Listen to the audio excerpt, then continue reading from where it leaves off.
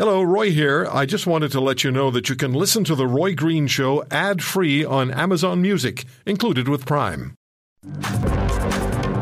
Don't just blindside us with things that are outside your jurisdiction. Let's have a conversation about how we can move forward to reach these kinds of objectives that we share jointly together. And I feel like Ottawa's been a bad actor in a lot of cases. And I'm hoping that with the Alberta Sovereignty Within the United Canada Act, we can get back to cooperative federalism. Danielle Smith, the Premier of Alberta, of course, on this program. Was it 2 weeks ago? We spoke with the Premier about the Alberta Sovereignty Within the United Canada Act, and the Premier did say, I asked her about forming alliances with other provinces, and there's been, of course, talk about particular friendship, if you will, between, or common purpose between Alberta and Saskatchewan, with Premier Smith speaking about that. And we've, of course, spoken with Premier Moe many times about the Saskatchewan First Act. Well, what about I can't call it an alliance, but a working relationship with other provinces that may have issues with the federal government? And Premier Smith said not only Western provinces, but she thinks maybe Atlantic Canada as well. Well, Western provinces, of course, include the province of Manitoba. So I want to speak with my friend and colleague Richard Cloutier, co-host of the news on 680 CJOB in Winnipeg and senior reporter with Global News in Manitoba, about this. And there's another story. Hey, Richard, how are you? Thanks for having me. Yeah, it's good to talk to you again. It's been a while. So the other story is the Winnipeg police chief has said he's not stepping down, even though there's pressure, and I read the story on Global News, pressure to search for Indigenous homicide victims. Could we start with that? Can you bring our listeners up to speed on this terrible case? Yeah, it really is a terrible case, and one that really underscores the gulf that remains, I think, between Indigenous Canadians and groups that continue and have made progress when it comes to missing and murdered Aboriginal women and girls. But in this case, a 35-year-old man from Winnipeg has been charged with 4 counts of first-degree murder. The original body was reported back in the spring and May, and when they made that report, they suspected that there were other victims, and there are 3 other victims. 2 have been named. One is still yet to be identified. And the problem being here is that original one, the remains were found at a landfill within suburban Winnipeg.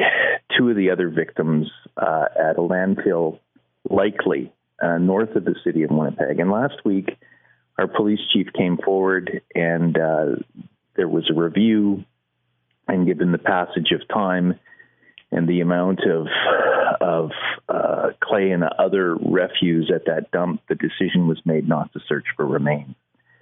And that has been a lightning rod, not just within the Indigenous community, interestingly enough, but I think for many Manitobans who have been watching this story. And it's one thing for a police service with Manitoba Justice to lay first-degree charges and have enough evidence to go forward.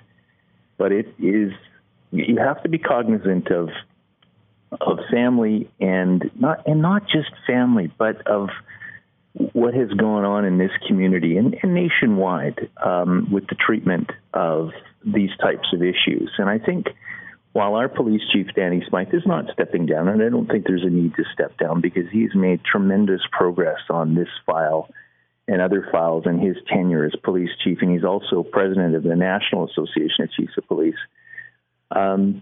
A certain insensitivity, I think, here. And so the recently elected mayor and the premier here have stepped in.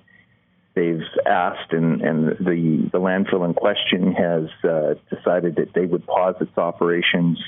And I wouldn't be surprised this week if they found some sort of mechanism to at least start a search to meet the demands of many Indigenous leaders, not in just this community, but right across the country. It was front and center in Ottawa this week. So in a nutshell, that's the issue, but it certainly has sparked the outrage on a whole host of issues within the Indigenous community. And I think everybody here, including the police chief, wants to do the right thing. But if you compare this to, Robert Pickton, and we talked to some of the people involved in that, months and millions of dollars. And that's what this could potentially cost. And they're looking for another level of government, probably the federal government, to be able to underwrite the costs of this. Yeah. Was there opportunity, Richard, to move more quickly on this? And yeah, there was, huh? Yeah, it certainly sounds that as we try to ask the questions of the timeline here, is that, could there have been a decision made a whole lot earlier in June to search? And while we're not getting that definitive answer from the Winnipeg Police Service, everybody that we've talked to has said that, that could have happened and should have happened.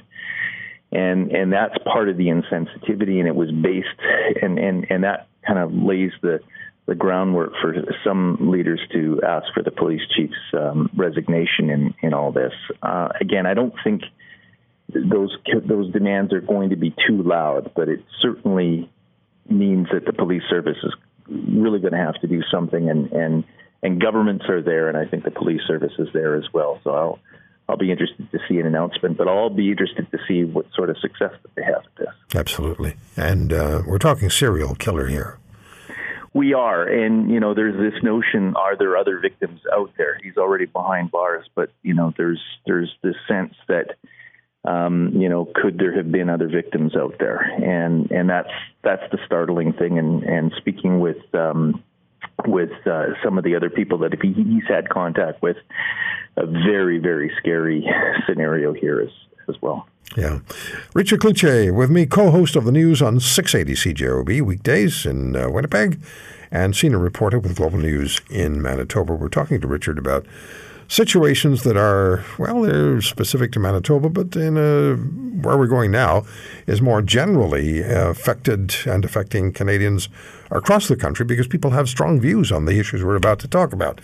The first one is the response and reaction to the Trudeau government's firearms legislation, C-21, and the amendment, which keeps pointing towards shotguns and hunting rifles as being on the banned list. And Ed Berlew, who's a firearms expert lawyer who's handled more than 900 cases since 1998, just calls it an absolute attack on owning a firearm. So, Richard, what is the response from Manitobans to this particular legislation? I look at this and the next two topics in a way, and in pure political terms, we have a politics in this country, and I think it's influenced by what has been happening in the United States, but certainly a politics in this country where, in some cases, you've got governments and pieces of legislation that want to move the needle.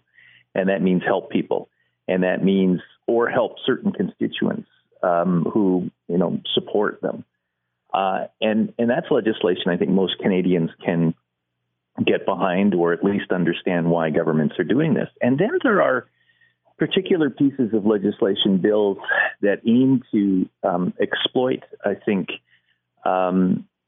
fissures, if you will, within political parties or against a political party. And so, and I think all political parties at both the federal and the provincial levels are guilty of this.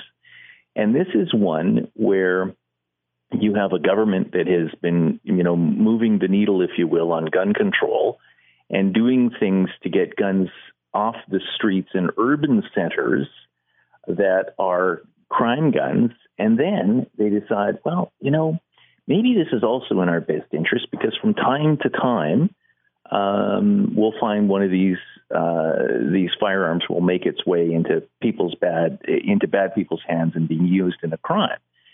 And again, I do think that this is more politics than it is policy, and wise policy. And when it does get tested at the court level, why it fails. And so I understand why governments do this, but, at a time, I wish leaders would lead and create and quit trying to create and continue these gulfs between urban, rural, young, old, and in this case, you've got urban voters that are quite for this because you hear the word gun and it's usually associated with a crime. And you've got rural voters who are saying, well, wait a minute here. I'm not a criminal, yet you're treating me as a criminal. So that's been the reaction to this.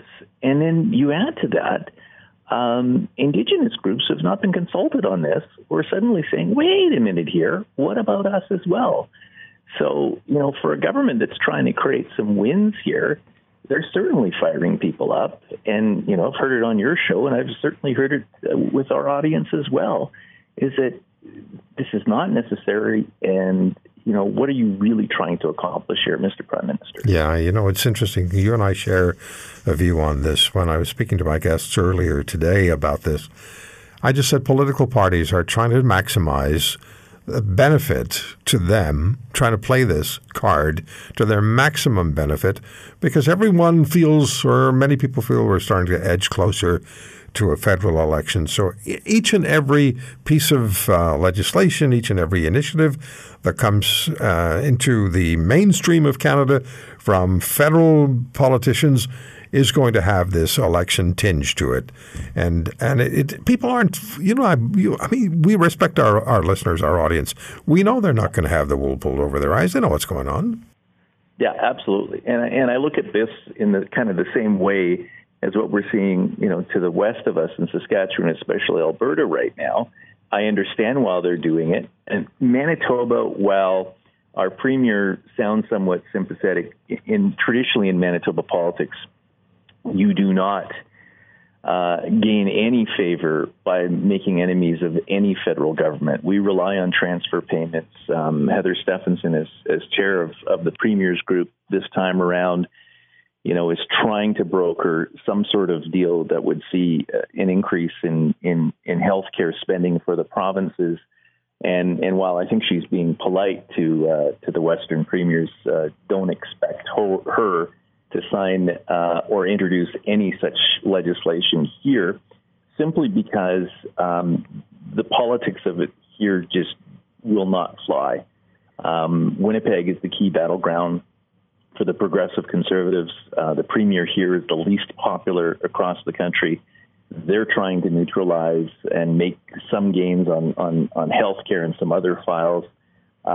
So while I think she's being kind when asked the question, there's no interest here politically and not really publicly as well. And it's the games people play. And I always think every time I hear this, and I hear the Prime Minister saying he's not going to be goaded into an argument. Could you imagine if this was Pierre Elliott Trudeau?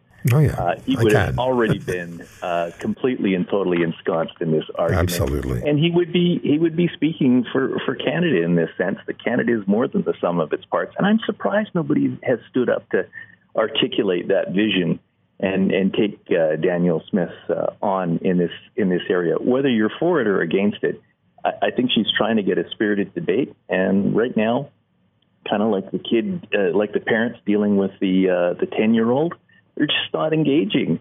And on the one hand, I find it funny. On the other hand, I kind of find it pretty sad, because we're pretty used to having these good old constitutional arguments in this country. Meanwhile, we got to get something done on healthcare, my friend. Well, absolutely. And we have a constitutional argument going on in Quebec now, because the Quebec government, the CAQ government of François Legault, their view is we'll do whatever we want, which is generally the Quebec view. And that's backed up by, if you don't support us, then it's going to cost you at the polls, which has proven to be a very convincing argument and has served Quebec well. Yeah, let's talk about healthcare. How's the healthcare reality in the province of Manitoba? We talked yesterday on the program about the situation with children's hospitals and spoke with the past president of the Canadian Medical Association. Healthcare generally in this country is in crisis. What's it like? What are the biggest medical healthcare issues in Manitoba?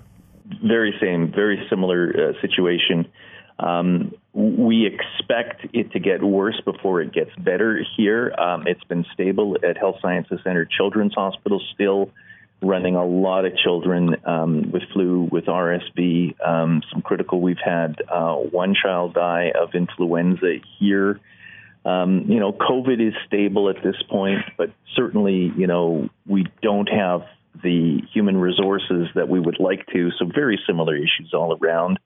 And while I understand that this is a money issue, there are so many people that I talk to within healthcare circles, within government, that are saying, Roy, there is an opportunity to fundamentally shift healthcare. And yes, it's an exclusive provincial jurisdiction.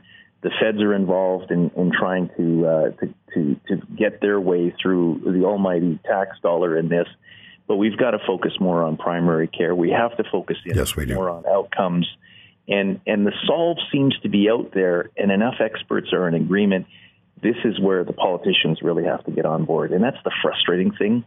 Yes. Because there is huge opportunity to get things done in this country right now, simply because governments aren't paying attention as much to debt and deficit as they probably should be.